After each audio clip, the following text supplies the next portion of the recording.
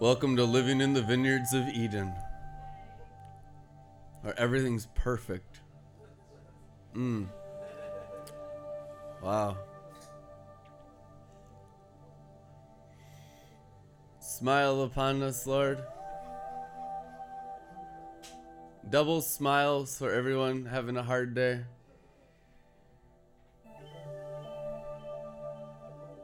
Just buckets of laughter.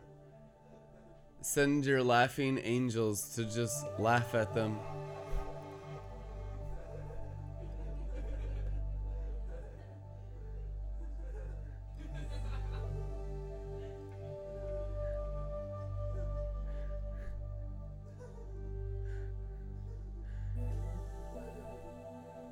Glory.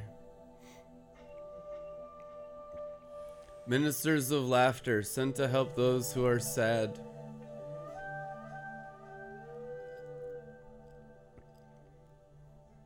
Glory. You guys want to soak in some fresh oil tonight?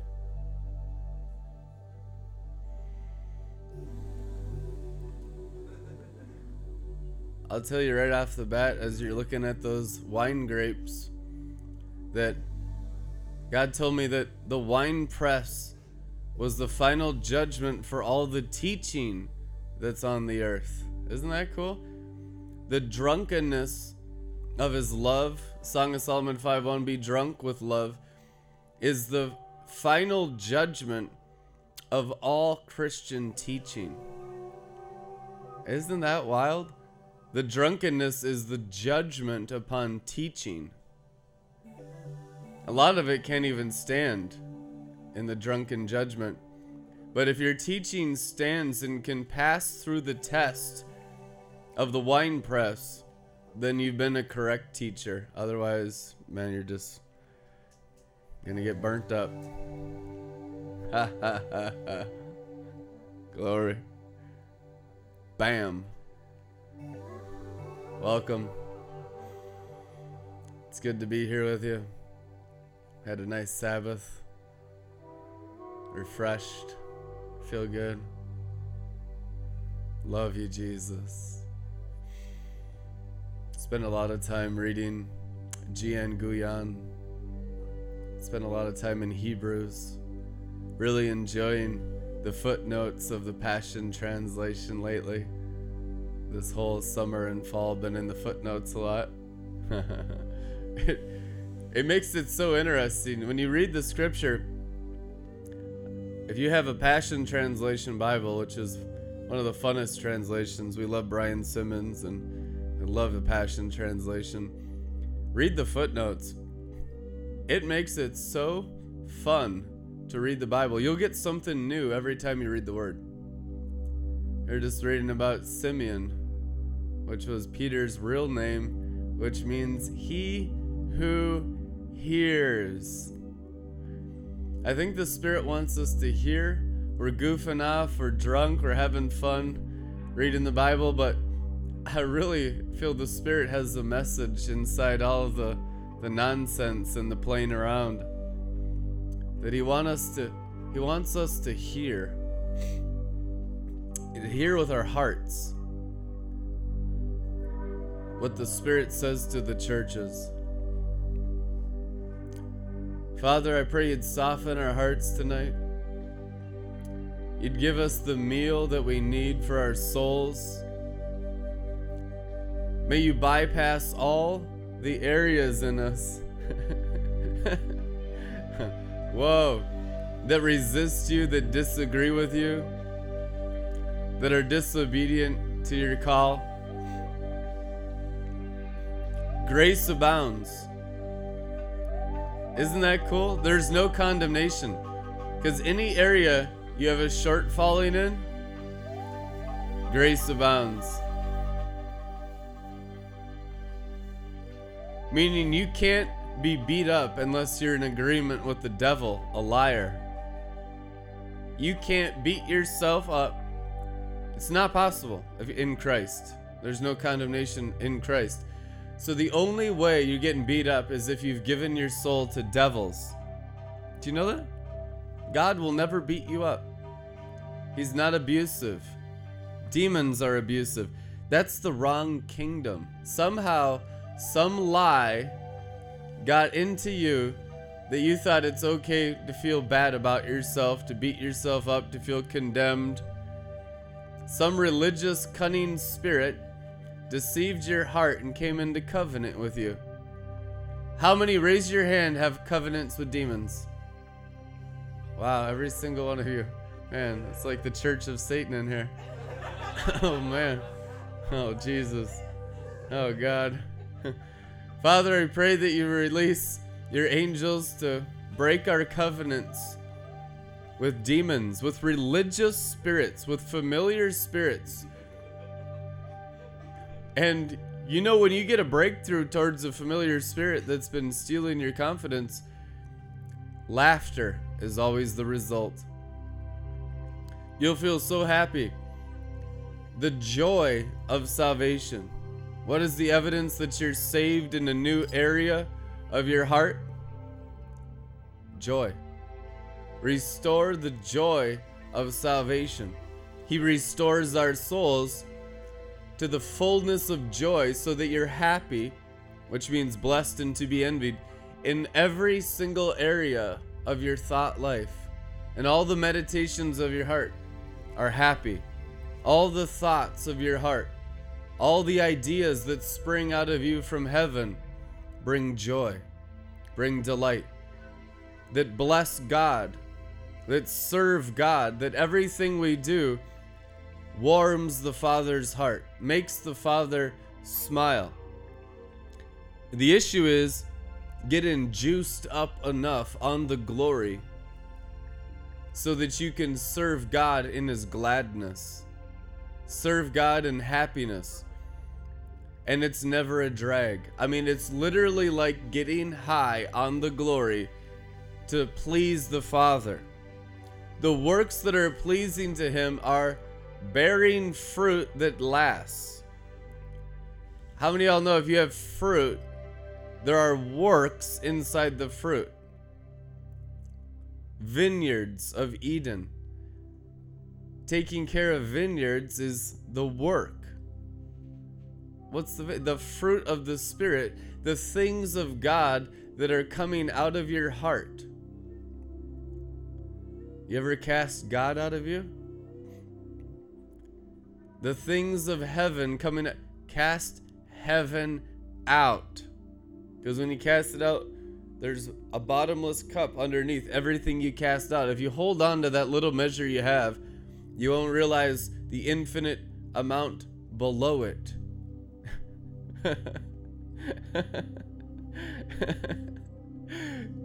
You gotta cast heaven out of you. You gotta cast Jesus out of you.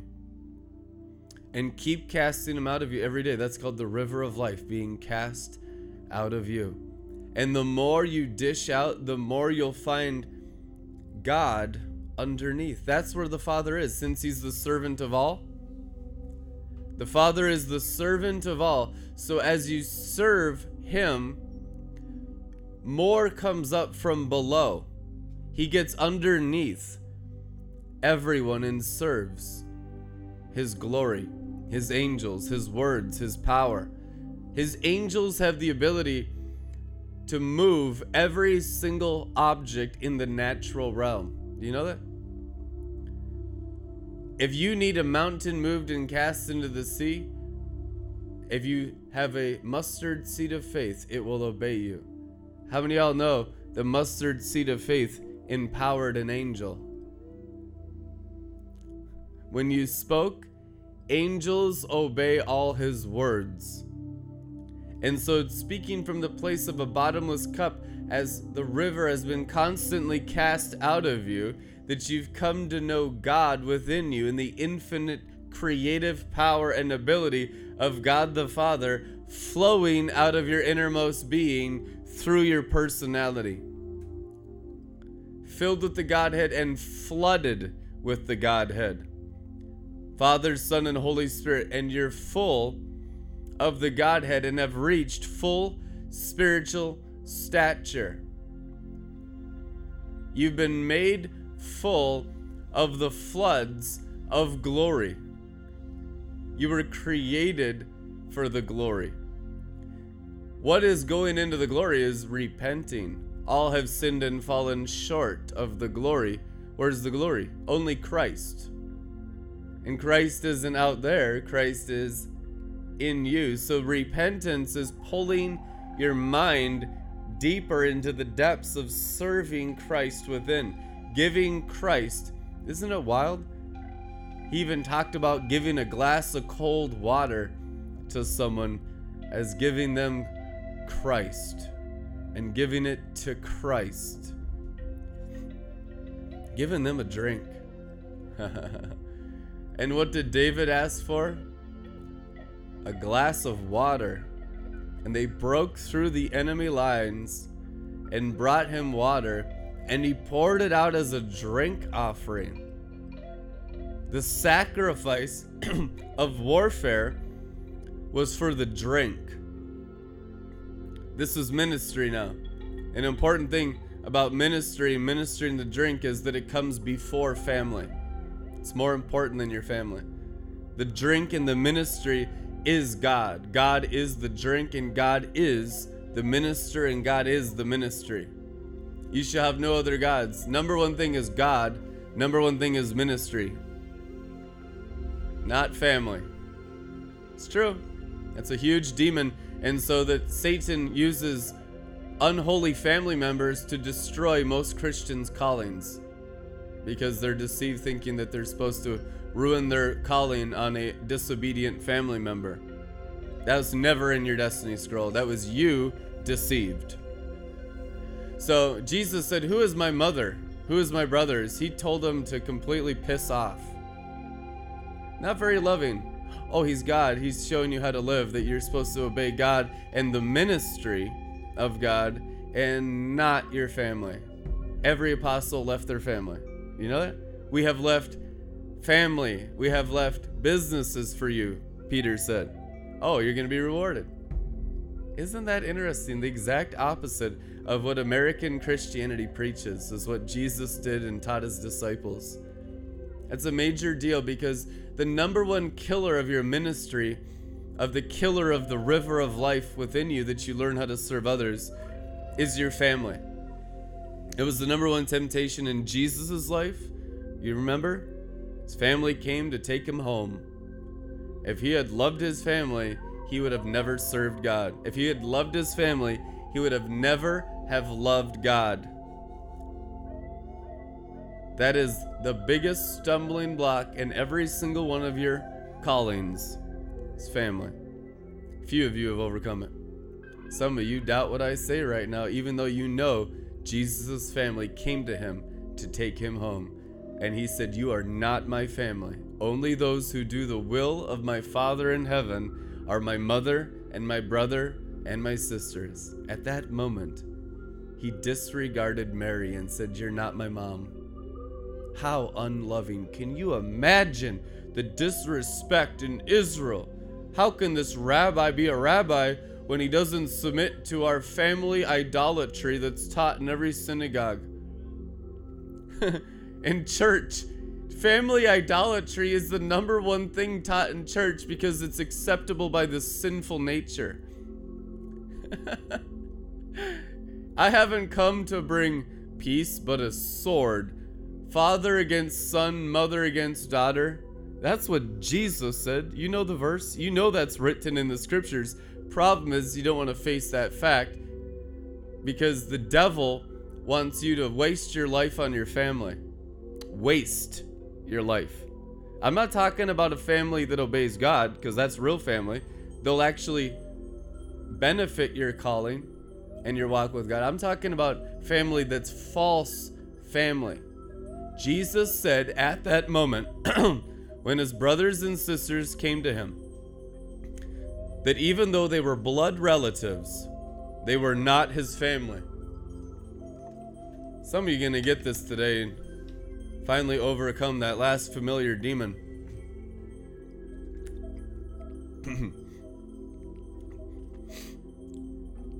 Jesus said that his mom was not his mom. His brothers and sisters were not his brothers and sisters. Those who obey my Father in heaven are family. Meaning anyone in your life, blood relative or not. It could be a church person. It could be someone in the community. It could be anyone. Are they even your husband or wife? Throw that in there.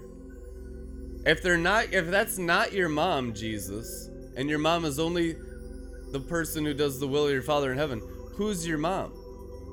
Anyone you're walking with in the glory of God and obeying God, doing God's will in heaven, is your family, and it changes. Your family changes.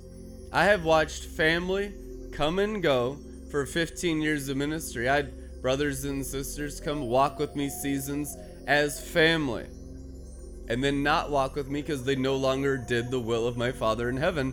They're not family. Isn't that interesting? Because then when he's talking to John on his path to the cross, he says, behold your mother, mother, behold your son. You think Mary repented? Oh yeah, big time. Became true spiritual family. Hallelujah. Just because you have a legal contract that says son, daughter, mother, father, grandpa, grandpa, husband, wife, doesn't mean it's husband, wife, grandma, grandpa. See, because you have to come out of the law. The law was the trap that the fallen angels used to test Jesus in. Oh, the law says you're supposed to take care of your family. The law says this. What's the interpretation of the law? Loving God. Because you're not even loving that fallen, disobedient person unless you're obeying God. That person wants you to join them in their disobedience and their deception because they're under the wings of fallen angels. And you're going to be misunderstood and you're going to be persecuted, and people are going to think you're unloving when you start walking with the heavenly family and repent of the false earthly family. Why do you think Jesus said two will be sleeping in bed, one will be taken, one remain? That person you're sleeping with, doesn't matter how married you think you are to them, is not your wife and not your husband. Remember, Jesus entered grace. There's no law in heaven. It's all based on a person's spirit and their orientation of their spirit with God the Father. And he's the great judge, and you're not. Your judgments are way off. His are spot on. And they're based on the substance of the glory that you understand and experience through grace. Meaning, if we were to dissolve all the natural realm, what your spirit looks like and what their spirit looks like would reveal the truth. And that's how you begin to see. You begin to see in eternal realities, which is true prophetic vision. Jesus said about the followers of the law, they were the blind leading the blind, because they were only following God outwardly. They were only married outwardly, legally, but not inwardly, spiritually. So that giving and taking in marriage, which is the outward man marrying the outward woman, are done away with. And God says the time has now come for that to be done away with. Does that mean that I'm not married? No, that means now it's time to be married in what's called the marriage supper of the Lamb, the new covenant of being married inwardly. Inwardly, which is millions of times more intimate, and you should have been walking in that in the new covenant anyway. That's something you're supposed to walk in from the day you're first born again, is being like the angels and being married inwardly. This is the bride of the Lamb. Where's the Lamb?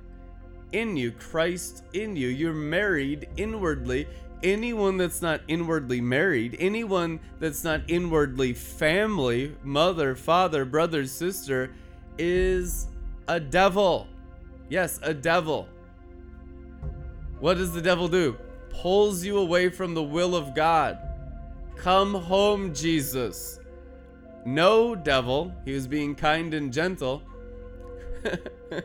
Instead of telling them what spirits they were operating in, which he could have, and it would have been true. He simply used it as an opportunity to teach.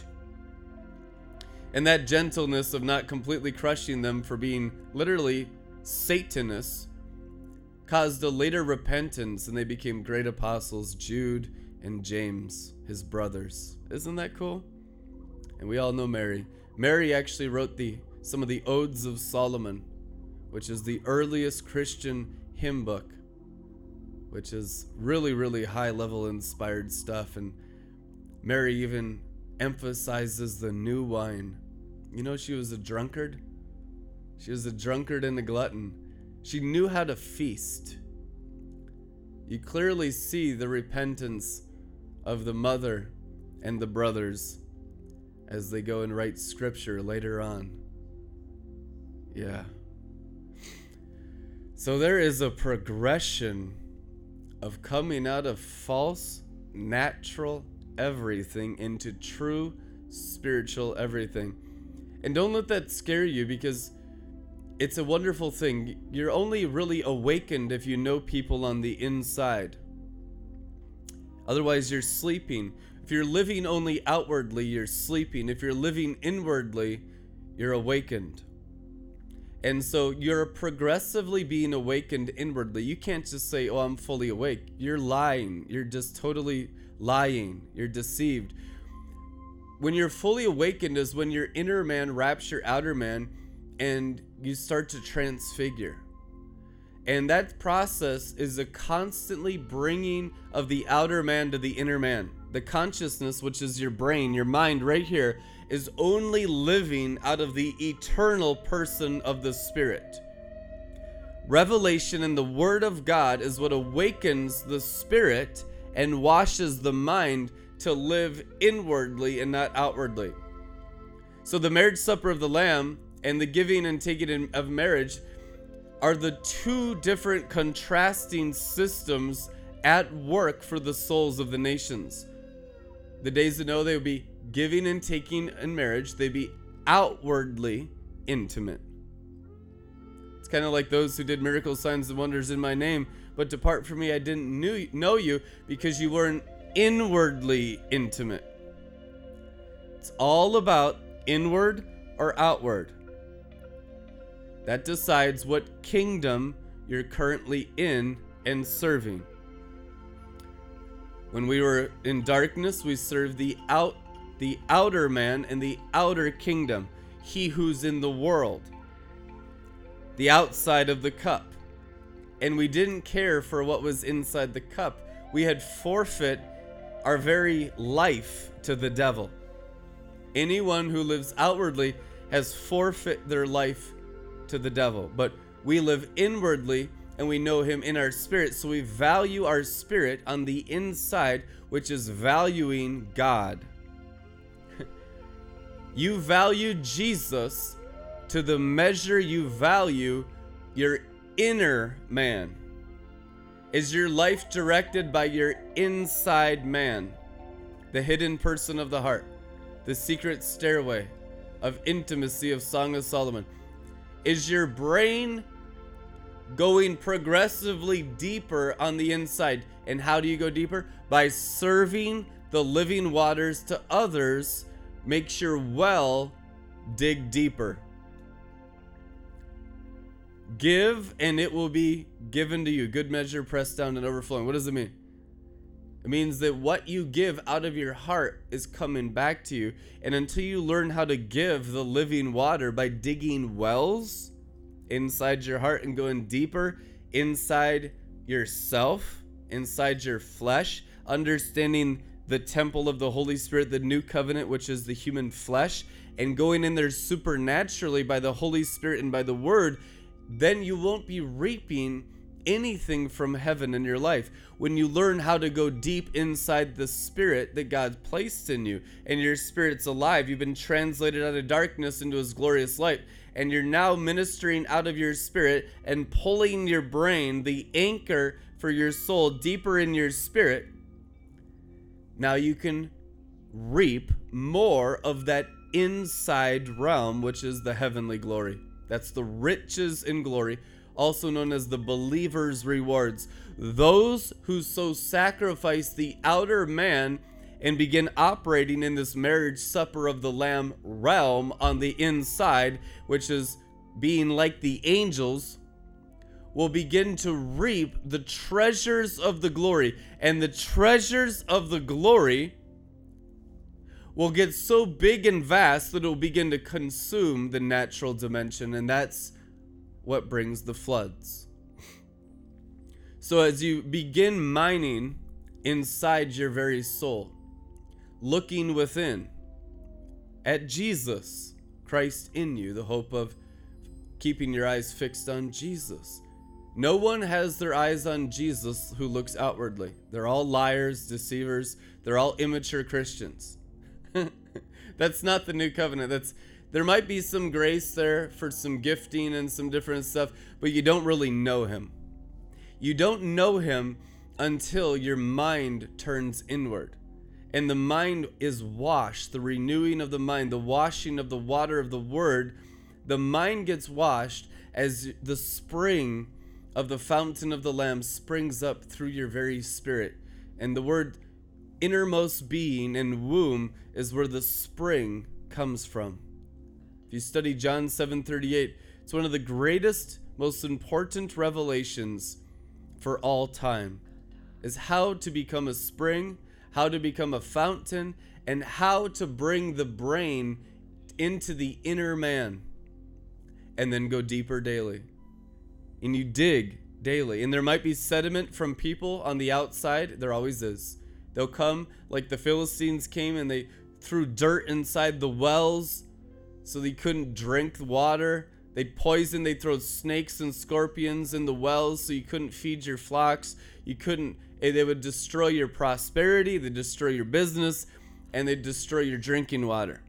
Because it was agriculture, you needed water to grow crops, you needed water to feed your sheep and your goats, and that's how the ancient Israelites lived. So to shut down the water supply was to completely destroy the Israelites' life. And Jesus taught you have a new water supply now that comes out of your belly. And if a demon or a lie and a religious spirit comes and shuts down the water supply of your innermost being that flows out of your womb, your spiritual prosperity is stolen, your power is stolen, your armor is stolen, your calling and your destiny, all stolen until you get your water supply back. The most important thing is your water supply. Jesus clearly taught that. Without a spring, there's no fruit. There's no fruits of the Spirit. There's no destiny. There's no anything. It's all forfeit. That's why you got to be born of the Spirit. And what else? John 3? The water. The water. Because then that's your source of all supply for things on earth. It's the source of your business. It's the source of having divine family.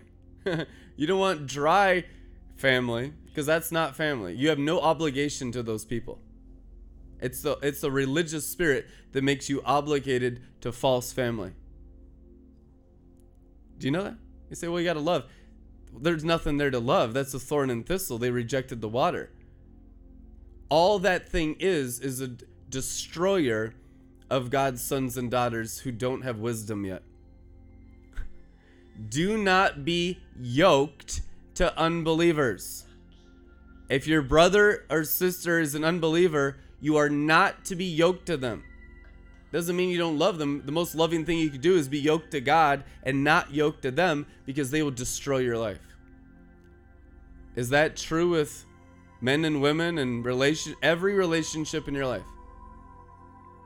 No more giving and taking in marriage. And let those who think they're married live as if they're not married, Paul says in the Corinthians. Why? Because the hour is short. Because you're going into the times of the angels, and you're going into the times of the marriage supper. And all this old traditional junk that you call Christianity and you call love, God doesn't call Christianity. God doesn't call love. These are the traditions of men that destroy the power of the word. What's the tradition of men? Marriage. What's another tradition of men? Holidays. All the good traditions that you take care of and that you observe, Jesus said it was those traditions, the good ones, that annulled the power of God, that canceled out the Holy Spirit, that grieved and quenched the Spirit, because they were celebrating things outside of the celebration of the glory, called the marriage supper of the Lamb. They were celebrating in the realm of the natural, using the law, using Christian legalism, Christian rules and regulations, Christian law, which is what America is founded on, which is, we say, oh, well, we're a Christian nation. If you're practicing Christian law, you're not a Christian. Did you know that? You're not a Christian if you practice Christian law. One is only a Christian in spirit, which is grace, in the glory realm. Don't even tell me you're a Christian by what you do. I want to look into your heart. Remember, the workers of iniquity did all the Christian stuff. Jesus said you're still going to hell. I'm looking into the heart to see if there's a spirit there in union with God. That's the only judgment. Is your inner man, the inner person, the real you, one with Jesus inside? Otherwise, all that other stuff's fluff and cover up and makeup and faking it and deceiving everyone around you. So it's one thing to just have all this external fluff, and we had that because we had so much falsehood in us. If you're honest with yourself, the reason why we tolerated wicked people for so long in our lives, knowing that the scripture forbids it, is because there was still wickedness in us. And there's a time of holiness when you get set apart or sanctified at a greater level, and it's called entering the bridegroom's chambers. And it seals behind you everything false. You can no longer practice the fake external life. You can no longer practice the giving and the taking of marriage.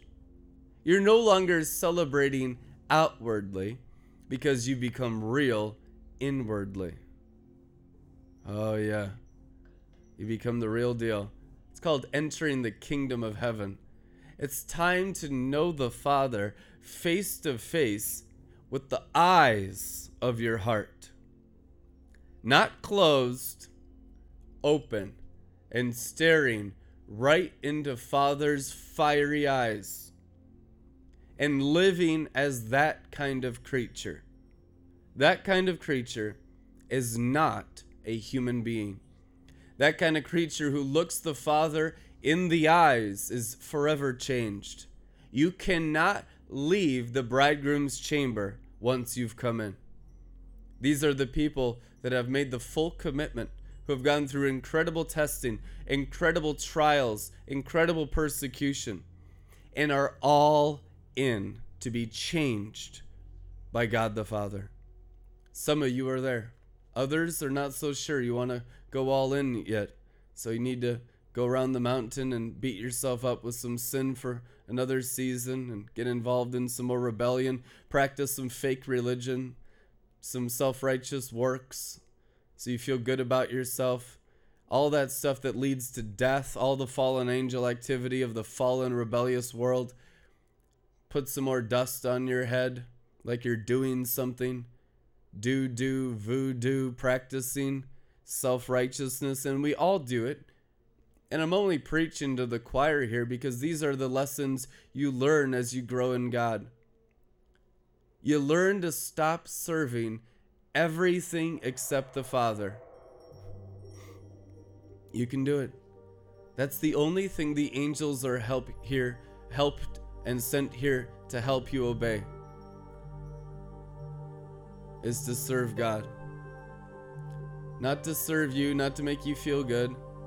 That's not priority, that you feel good. Priority is that you serve the Father. And in serving the Father, who He is burns through your bodies. It's going to feel bad if you got wickedness in you, because it feels bad to demons. Demons feel bad in the lake of fire. Demons are tormented by Jesus. Remember what Legion said to Jesus? have you come to torture us before the appointed time?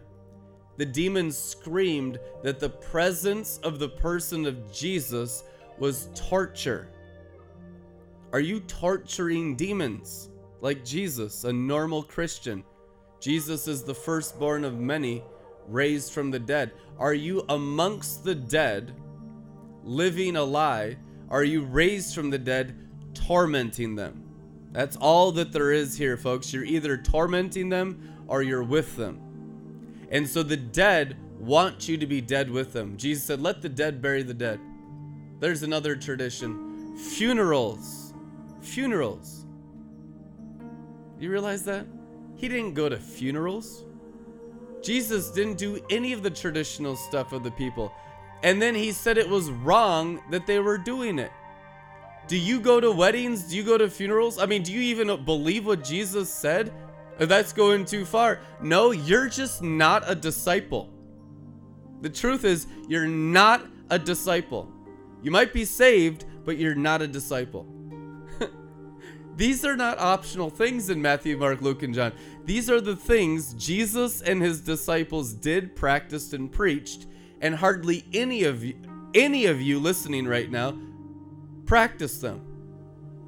American culture and American Christian culture opposes being a disciple of the gospel. Oh, you'd go to someone's funeral? No, I've skipped funerals and had my family go crazy on me for skipping funerals and tell me that I'm not loving because I didn't go to the funeral. I didn't even go to my dad's funeral, people. He was my best friend. Didn't even go to his funeral. Because it's real.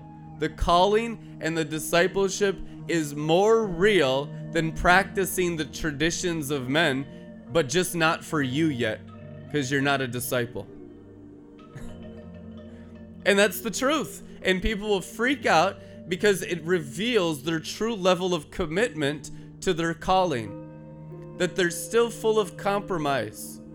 And do you realize that when you get over all that compromise and start pissing off all the false family, all the false friends, and all the fake phony wannabes that you're supposed to be loving to, which actually isn't love, which is just rebellion, you will lose the anointing off your life by going the way of Christian culture, the way of the world. You want extreme glory. You know what the drunken glory is? It's so much anointing that your body is overwhelmed. Drunkenness on the new wine is having such an amount of anointing that your body can't handle it because it's so much. That's what the drunkenness is awesome amounts of anointing. How do you get it? You got to do these crazy things that culture condemns. And I'm not talking about the world's culture. The world will let you cross-dress and, teach children how to strip on a pole. I'm talking about Christian culture. I'm talking about the standards of being born again in every good Bible-believing church in the world that still falls way short of actual discipleship. Way short. Woo! They'll kick you out of most charismatic Bible schools, Bible colleges for being a real disciple. And I'm not talking about rebellion. I'm talking obedience to the Holy Spirit. There's a lot of goofy stuff out there that should be kicked out. I'm not talking about just foolishness, immaturity. I'm not talking about zeal without knowledge, strange fire. I hate strange fire. I hate that foolish zeal. Insanity. What I love is obedience to the Holy Spirit that produces the glory of God, because it's only in that place that you do any damage whatsoever to hell. Did it cost families? Did it cost businesses? With not one exception of any disciple that's ever lived. And so that seems like extremism still to a lot of people that have had a drink of the new wine and drunk the drunken glory. But that's really entry-level sacrifice, guys. Entry level. That you will have a new family. That it will be very scary and uncomfortable. Everyone will condemn you because you're forsaking the realm of the condemned, the realm of the dead. coming out from amongst them, and be ye separate and holy, says the Lord, and I will be a father to them, and they will be my son. Amen. So, it's a message on separation. The Garden of Eden is a garden separate from every other garden. And it starts with obeying the word in the Holy Spirit. Do not harden your hearts when you hear what it takes to be an actual disciple. Yes, the Spirit will guide and direct you through it. It's always messy because there's compromise around you everywhere. You're filled with people that are compromised. The Spirit will lead you. Does that mean just pack your bags and leave? No. Doesn't mean that. If the calling of God says pack your bags and leave, make sure you do that. The ministry of God is much more important than family. Jesus said his ministry was more important than following his mom and his brothers and sisters. Come on. Serving God and making God number one was Christ's ministry. Most of you don't have that yet. And that's how you get that amazing amounts of anointing, is actually making God number one by making him your ministry over everyone. The call is more important than anything. It's the election.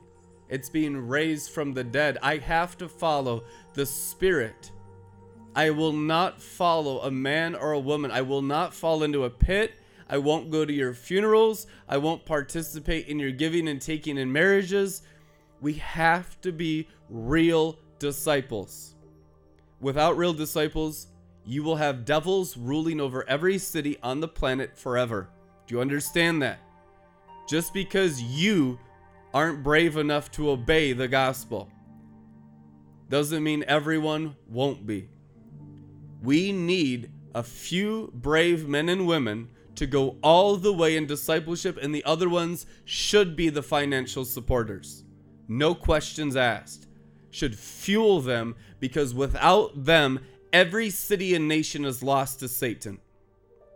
It is the standard of the perfect ones that destroys hell's government over your souls, that destroys the realm of the dead, that destroys sin, sickness, and disease. And unless there are perfect disciples, 1 in a million, this nation will go to hell in a handbasket. You'll have your Biden, you'll have your FEMA camps, you'll have your microchips and guillotines.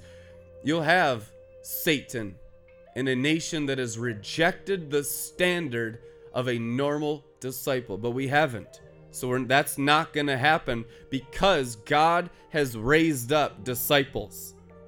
Count the cost before you go to war, Jesus Christ said. It will cost you everything, and almost everyone says no. You need to understand that. Only 1 in a million says yes. Some of you right now listening are those 1 in a million, because you've paid the price, and you will continue to pay the price, which means continue to be misunderstood for serving God and not man. Serving God and not family. Because when you serve God, God is your family. Doesn't mean be a bad dad. Means be a God dad. Doesn't mean be a bad brother. Means being a God father, God brother, God sister. A God husband and a God wife. Fully divine. This is a place of having no compromise in relationships. This is perfection glory. This is the standard if you want to walk in resurrection power. You have to have this in your life. You have to make God a priority in all things, and you can't compromise. And when you do, you have sinned. When you serve your spouse more than the ministry, you have sinned. When you serve your family more than the ministry, you have sinned. You have not taken God as more important than your natural realm, than blood, than flesh that fades like a flower. See, what doesn't fade like a flower is the water that gives life to the flower. And the light of the sun that shines, those are still there. The water and the light representing God. Not the petals, not the flowers, not the roots, not the stem. Not the natural plants. The supernatural, eternal sources of the garden. That's God. God is the source for vegetation, for growth, for vineyards. You have to value the water and the light more than anything. And you have to serve the water and the light more than anything. Otherwise, the demons are killing you and destroying you and stealing from you all the water and the light's plans for your life. And if you serve the water and the light, guess what? Soon enough, the only thing that will grow around you will be that which runs on God. And it will clean up bad spouses. It'll clean up bad family. And they might go away, they might die, they might come, they might go. It's all kinds of strange things, just like gardening. Who knows? There might be unexpected worms or birds. It's always entertaining. I've never been bored one day as a Christian. You just never know what this world's going to throw at you. But you know what you have as two constant sources is the water and the light. Meaning if you have your root system rooted in the living water and the light of His glory, it really is all entertainment. The earth is a theater. Paul called it a theater. Yep. And you are being entertained by all kinds of stuff that can change. So you want to come to a place where you can't be changed. You're changing in order so you can't be changed. Metamorphosis is so the new creature can't be changed by things that change. Come on. Heaven and earth will pass away, but the word of God remains forever. I want the word of God solidified and gelled in my bones.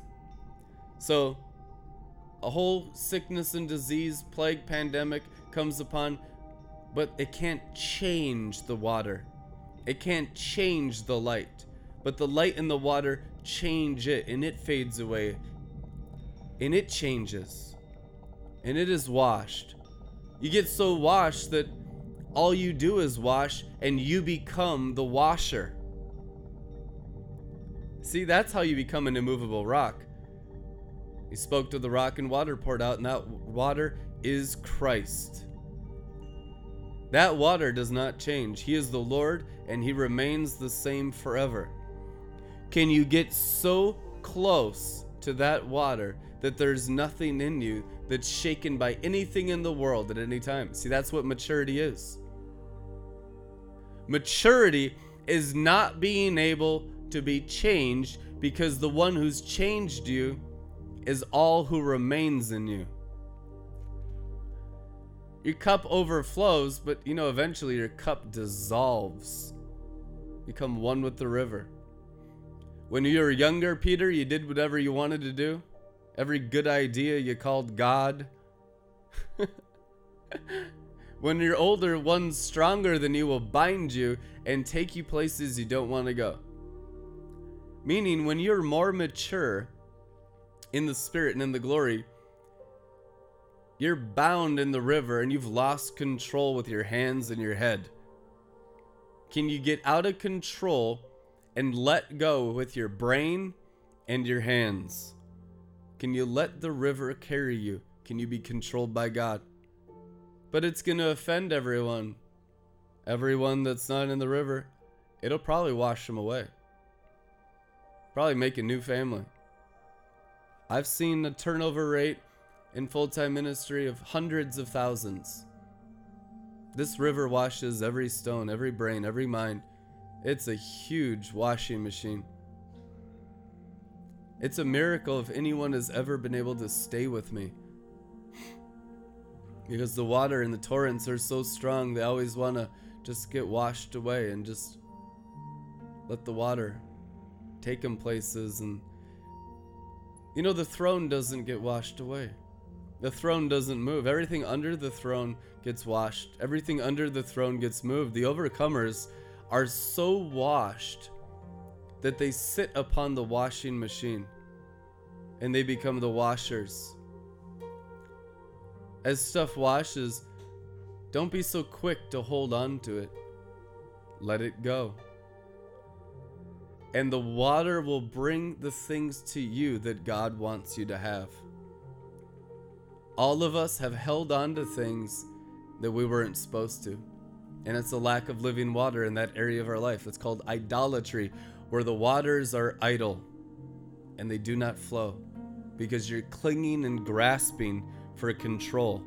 Control of your kids, control of your spouse, control of your work and your business, your money, your finances. Every detail in life is an idol when it's not in the river. It's all sin and it's all Satan. That's what a fallen, cursed being is. You get saved when you come to the waters and begin losing control. The current measure of your salvation is how much you've lost control to the living waters. And you lose more every day. And you think, oh, what have I gained for losing everything to follow the Father? Hardly anyone does it.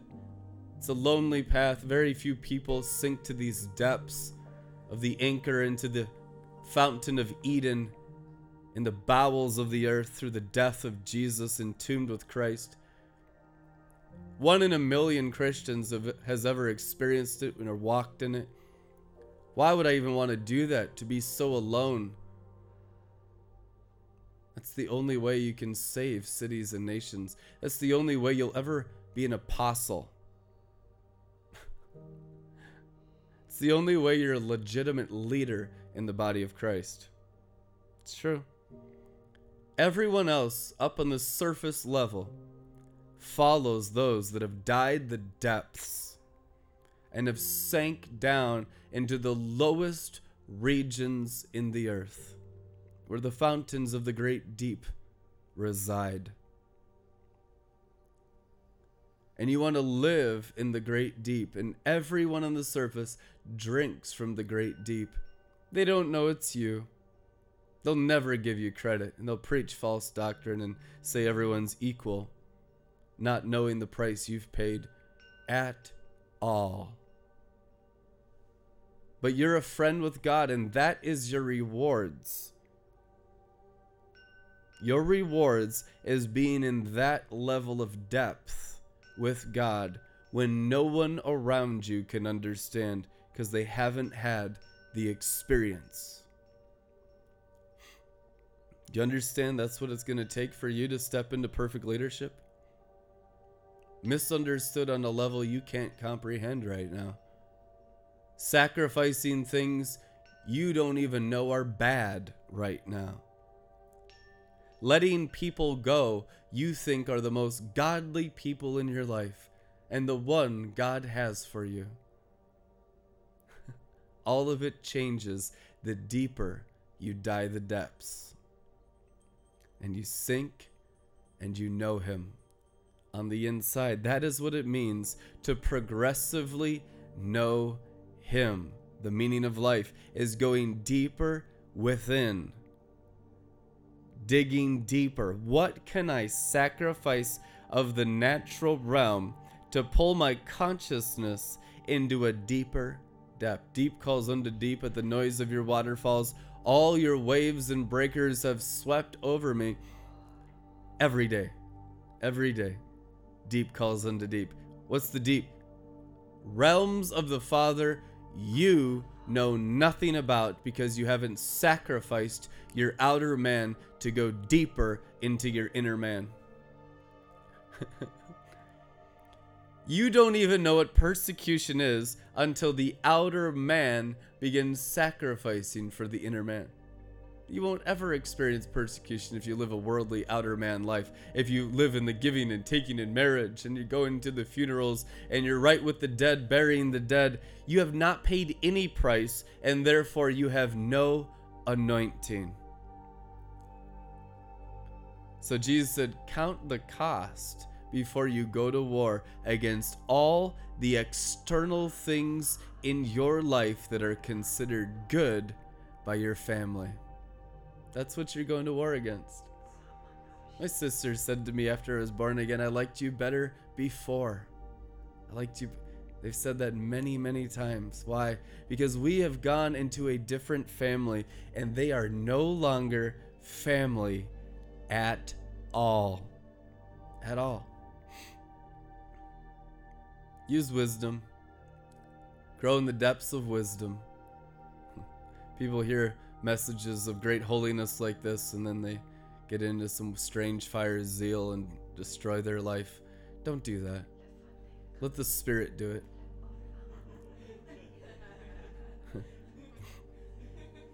We've had people empty their husbands' bank accounts and leave their 3 children unattended after listening to Joel's bar because they're so foolish and didn't understand the wisdom and started driving here. Isn't that insane? See, people will hear the word, but it doesn't have any wisdom. It has to be understood spiritually with wisdom. Is everything literal? You know, it doesn't take any wisdom to interpret anything literally. Wisdom means it's not literal. It's a costly ointment produced by the sacrifice of the literal reasoning of your carnal mind. Do I still associate with my family? Listen, I've been discipling every member of my family since I got born again 21 years ago in Teen Challenge. They came to visit me. I've been preaching at all of them nonstop for 21 years. Very little have obeyed, but there's still a level of sanctification.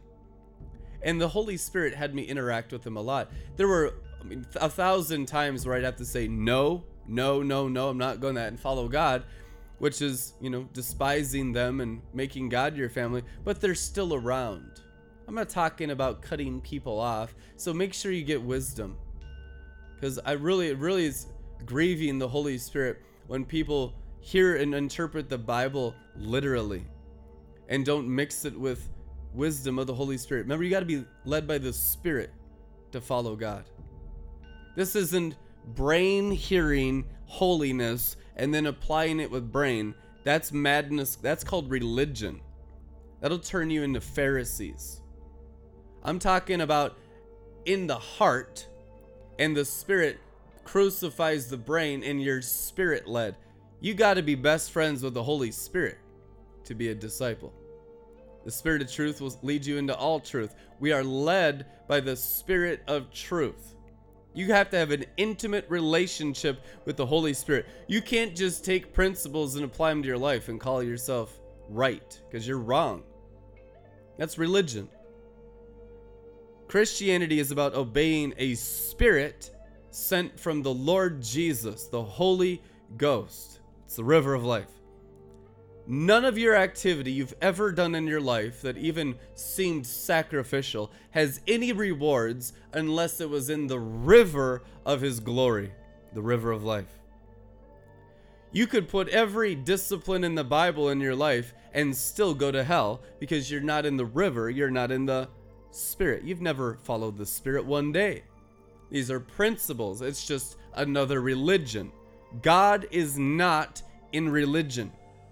That's the place of Egypt. That's the realm of the dead that we're trying to resurrect you from. You put this holiness in the river and mix it with the river, the glory of God will increase in your life. But you have to have the foundation of the river first, which many of you don't even have, so this word can't even help you. You have to live in the river. You have to have your brain underwater. What is this river? We don't even know about the river. The river is the Holy Spirit on earth. And I'll give you a principle of how to know the river and follow the river. The Spirit will animate the Word. The Spirit will glorify the Son. Jesus said, the Holy Spirit will glorify me. And He is the Word. The Holy Spirit will glorify the Word. So when I knew the Holy Spirit thousands of times less 20 years ago, I was instructed to read the Word out loud so I could feel and know the Spirit inside the Word. And spent over 10,000 hours reading the Word out loud to know the Spirit of the Word. Prophets were inspired who wrote the Word. I want to know the inspiration. God, the Spirit of the Word. And only having the foundation of the river called the Spirit of the Word could you ever follow God. You need that foundation. I know we preach on holiness all the time, but it will turn into religion real easy if you're not in the river. Holiness is just horrible outside the river. These are the worst Pharisees. You know it's true. The ones that have the strictest regiment of not participating with anything even remotely compromised outside the river is the biggest Pharisee in Satan's hell. That's Phariseeism. Now, you put that holiness, that Nazarite, I will not touch a drop of alcohol, I will not participate with any darkness, and you do that in the river, you will walk in the brightest measure of the glory of the Father. So just because two externally abstain from the same sin doesn't mean they're the same inwardly. One's a Pharisee of Satan, and the other is a son of glory. What's the issue? In the river or out of the river. Foundation for all salvation of understanding all works on earth. You got 100 million pretenders out there calling themselves Christian leaders and Christians, not in the river. That is not Christianity. I love how Anna Roundtree's Heaven Waits the Bride and Rick Joyner's Final Quest, both first chapters, show you Satan's kingdom, Satan's army. In Heaven Waits the Bride, it's all the work of Christianity done in the sand in Egypt. And the goat's battering ram head comes in and just knocks the whole mess over. And people said, oh, it's the end of Christianity. It's the end of Satan's Christianity. The reason why you don't know the difference is because you're barely saved and barely in the river. For those that are in the river, we're like, yes, goat's battering ram, my hero. Knock it over.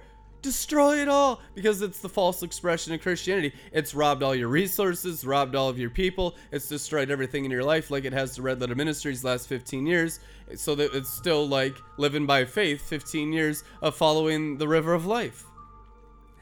Because that goat's ram battering ram has to destroy false Christianity in the sand. It's all external discipline. External discipline?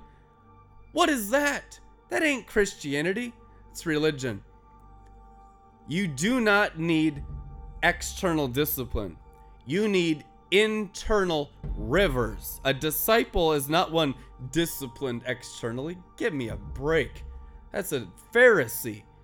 A disciple is one disciplined to keep his brain anchored in the river in his belly.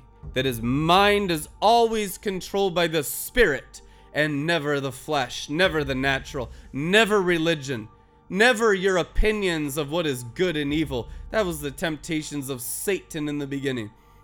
The flesh's judgment of good and evil is original sin. That's practicing religion.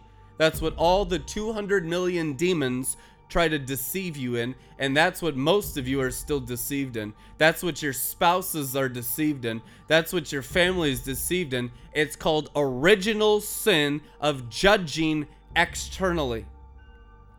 The knowledge of good and evil. Satan's kingdom that deceives the whole world.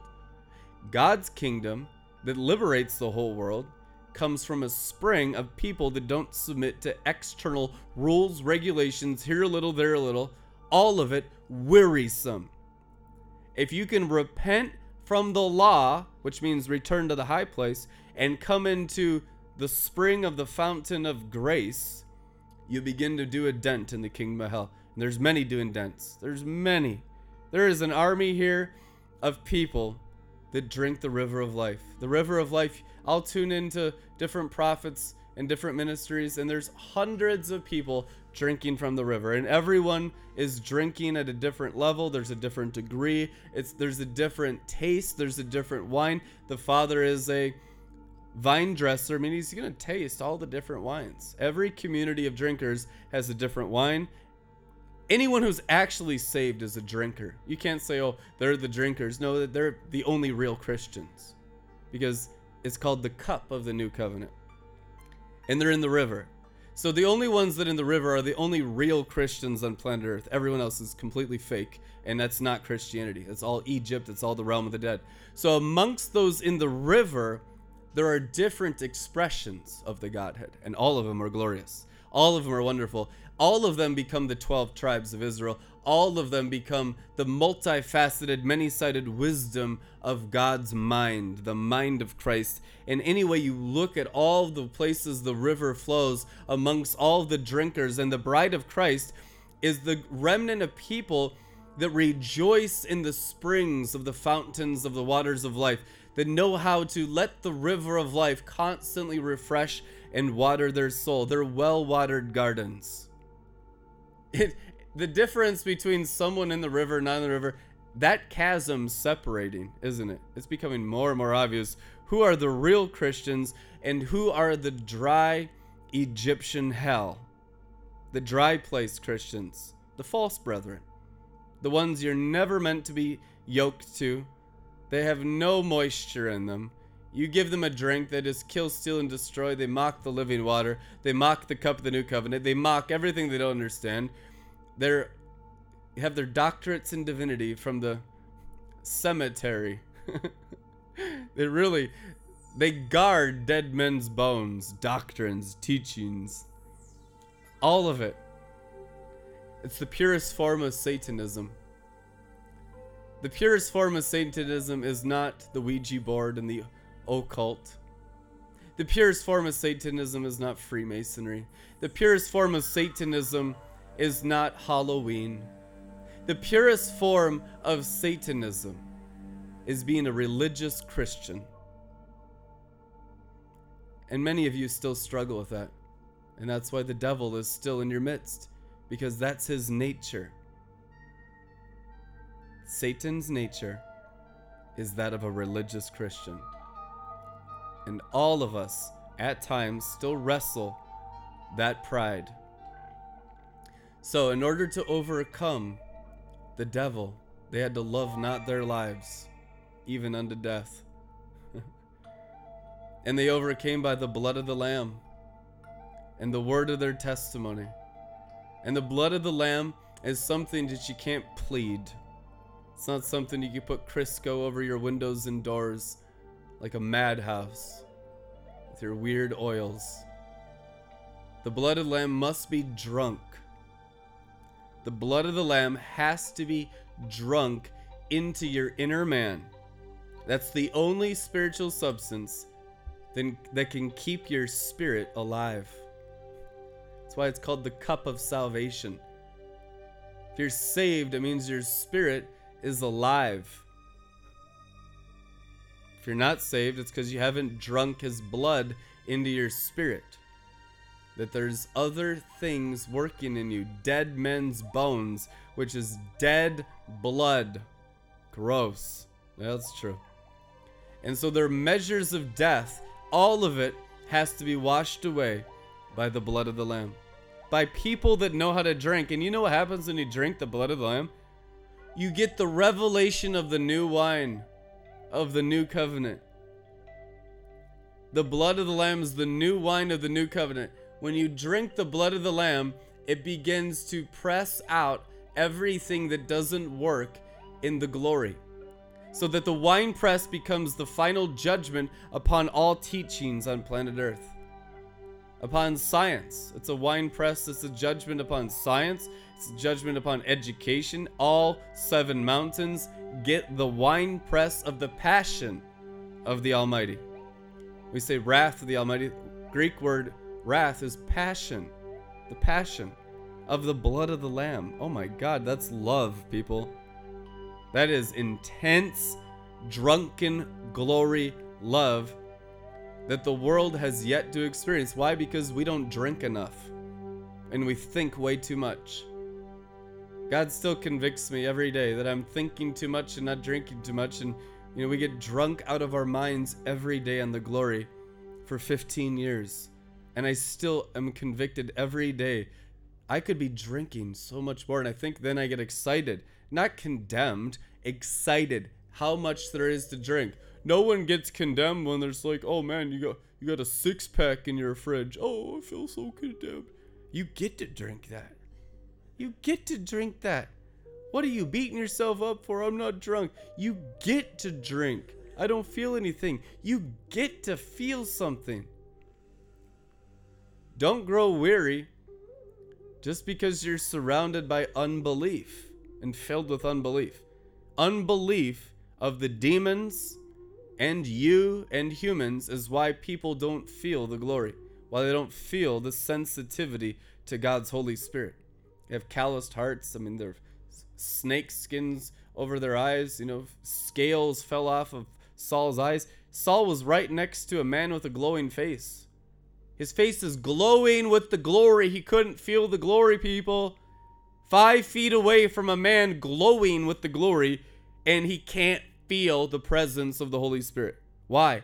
Calloused by religious sin and death. So just because we feel the drunken glory like amazingly every day doesn't mean anyone around you feels it at all. You can see that Saul of Tarsus is the best example because he was the worst. You'll never be worse than that. And you understand what it takes for those kinds of scales and calluses to come off of someone's heart. You could be in the Holy of Holies and not feel anything. How can it be? Sin separates you from God. You could be surrounded by the greatest apostles of all time and just not hear it and mock it and just, I don't feel this crazy. Don't even feel the glory. Don't even feel the 10,000 watts of electricity. There's zero sensitivity. They have their senses dead by practicing the self-righteousness of the fallen angels' pride. Woo! Everyone's sensitivity is completely different, people. We want to get more and more sensitized. Yeah, there's coming a time when the fire of God will burn all the calluses and it will torture them. I mean, you want to talk about heaven on earth? Well, heaven on earth is hell for everyone disobedient. Everyone who loves sin considers heaven hell. Woe to them who call what is good evil and evil good. Because that light, 2 Corinthians chapter 2, is the fragrance of death to those that are dying, but the fragrance of life to those that are living. Your pioneering of the glory of God is the torment and the torture for anyone that loves sin. Your cities aren't going to applaud you. Maybe later on in 20 years, 5 years, after you burn off every last demon in the whole realm. But right now, you're actually their party pooper. You're their enemy. You're the bad guy for doing the good thing, doing the right thing. And so that's the problem, that the glory is the fire of God burning up the things that Adam and Eve in their race fell for. They desired the things of the realm of the natural. Men and women's hearts desire the natural realm, and if you go after the fire of God and get really, really set apart in the river, you will burn up all the desires of the nations. You will burn up all the things they want and care about. You will destroy everything they consider good. That's why they killed so many hundreds of thousands of Christians, because they were destroying what they thought was good. Wow. The persecution you receive in the glory, like Peter says, if you're persecuted for the glory, then you suffer as a Christian, is because that glory was the fire that was destroying all the things that people liked in sinful Greece and sinful Rome, in sinful Israel. So you're their enemy. People in their hearts, especially the religious, the false brethren, the millions of Christians that only practice Christianity externally, you will begin to destroy what they value as holy.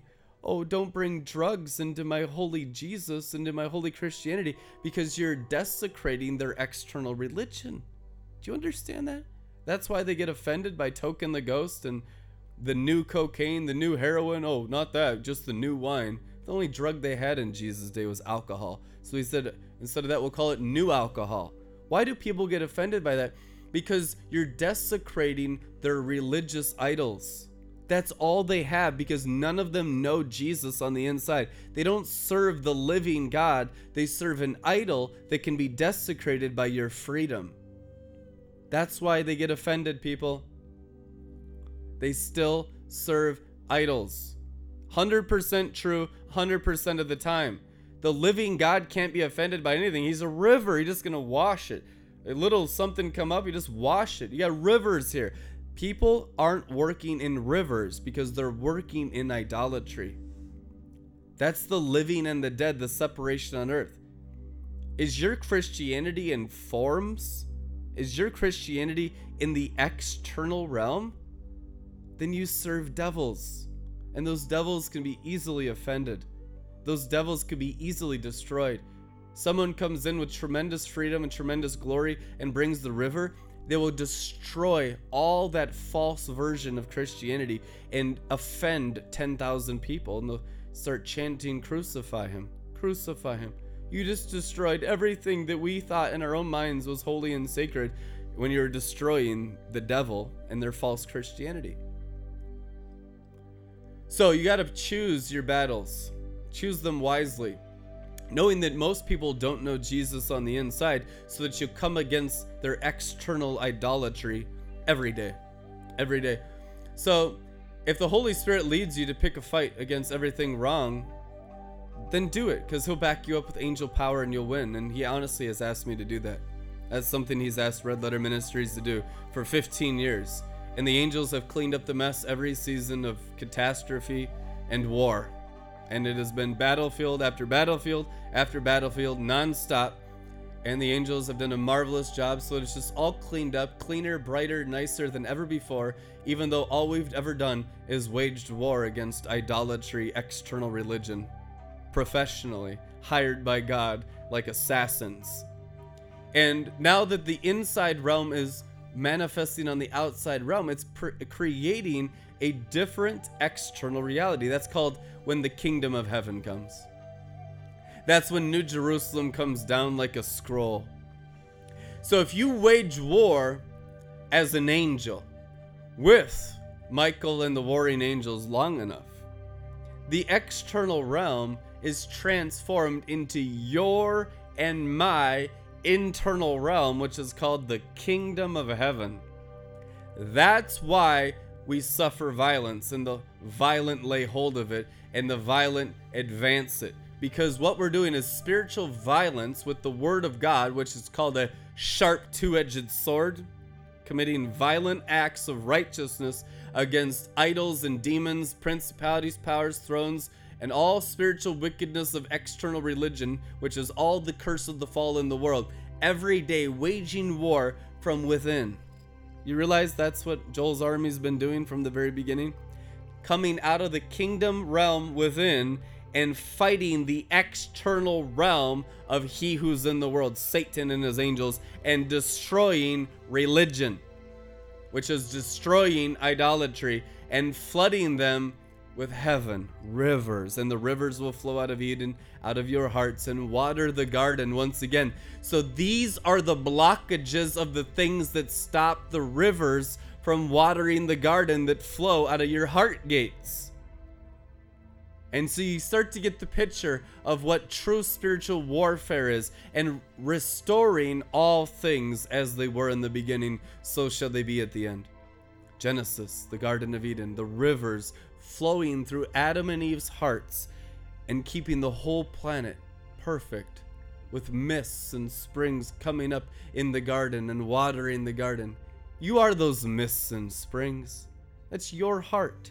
And your renewed mind knows it, because there's glory passing through your eyes, and your eyes are like bright with glory all the time from the living water that's springing out of you all the time. And so you bring a people that know how to bring this much of the inner realm upon the outer realm, and they conquer, become more than conquerors. And they begin to conquer cities and nations, and eventually they conquer the whole planetary existence. They conquer all flesh, bones, and blood, and they conquer every system, all 7 mountains. And Jezebel that rode the 7-headed beast of the carnal mind is cast down into the realm of the living water that we have manifest out of our hearts. And that living water is called the lake of fire. It's a lake of fire. It's a lake. L-A-K-E, lake, which means water, living water, fire. And that lake was formed by people that knew the water works of Christ, that knew how to bring heaven to earth proficiently from Ezekiel 47. Out of the belly of the temple will flow a river, and in the river I saw all the different types of fish, which were the nations, swimming. So everyone will swim in the lake of fire. Aren't you happy about it? It's true. It's going to be the best thing ever. Very scary for idolaters. Horrifying for those who've lived in the falsehood of externalism. But for those who have been real Christians, it's our promised land, and it's the believer's rewards. And all the spiritual enemies that have opposed those who bring the glory out of their hearts every day like a river will begin to be rewarded as they throw down the beast, the false prophet, and the red dragon inside everyone's flesh down into the lake, down into the living water, and baptize this world. The second coming of Christ is like a great flood, and that flood is released from your hearts as you throw down all the external falsehood down into the living water in the name of Jesus Christ. You can cast it down. You can cast down vain imagination. You can cast down everything that opposes the word of God. We take hold of every stronghold and we break its power, and we cast it down and bring it into submission to the lake of fire. 2 Corinthians 10:5. We break down strongholds, anything that exalts itself against the wisdom of Christ, which is the living water, the works of the river. Any Christianity, any teaching that you've ever heard, bring to the water and let it be judged by the winepress. Let it be judged by the blood of the Lamb. Let it be judged by the drunken glory. And if it can't stand the test, then you know you have followed doctrines of men and doctrines of demons.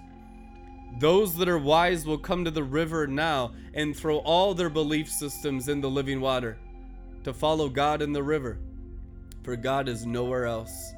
And those who know them in the river are the only ones that know God and represent God in all the earth. And those that support the river are the only supporters of God, and God is not supported financially anywhere else. All of it is false Christianity.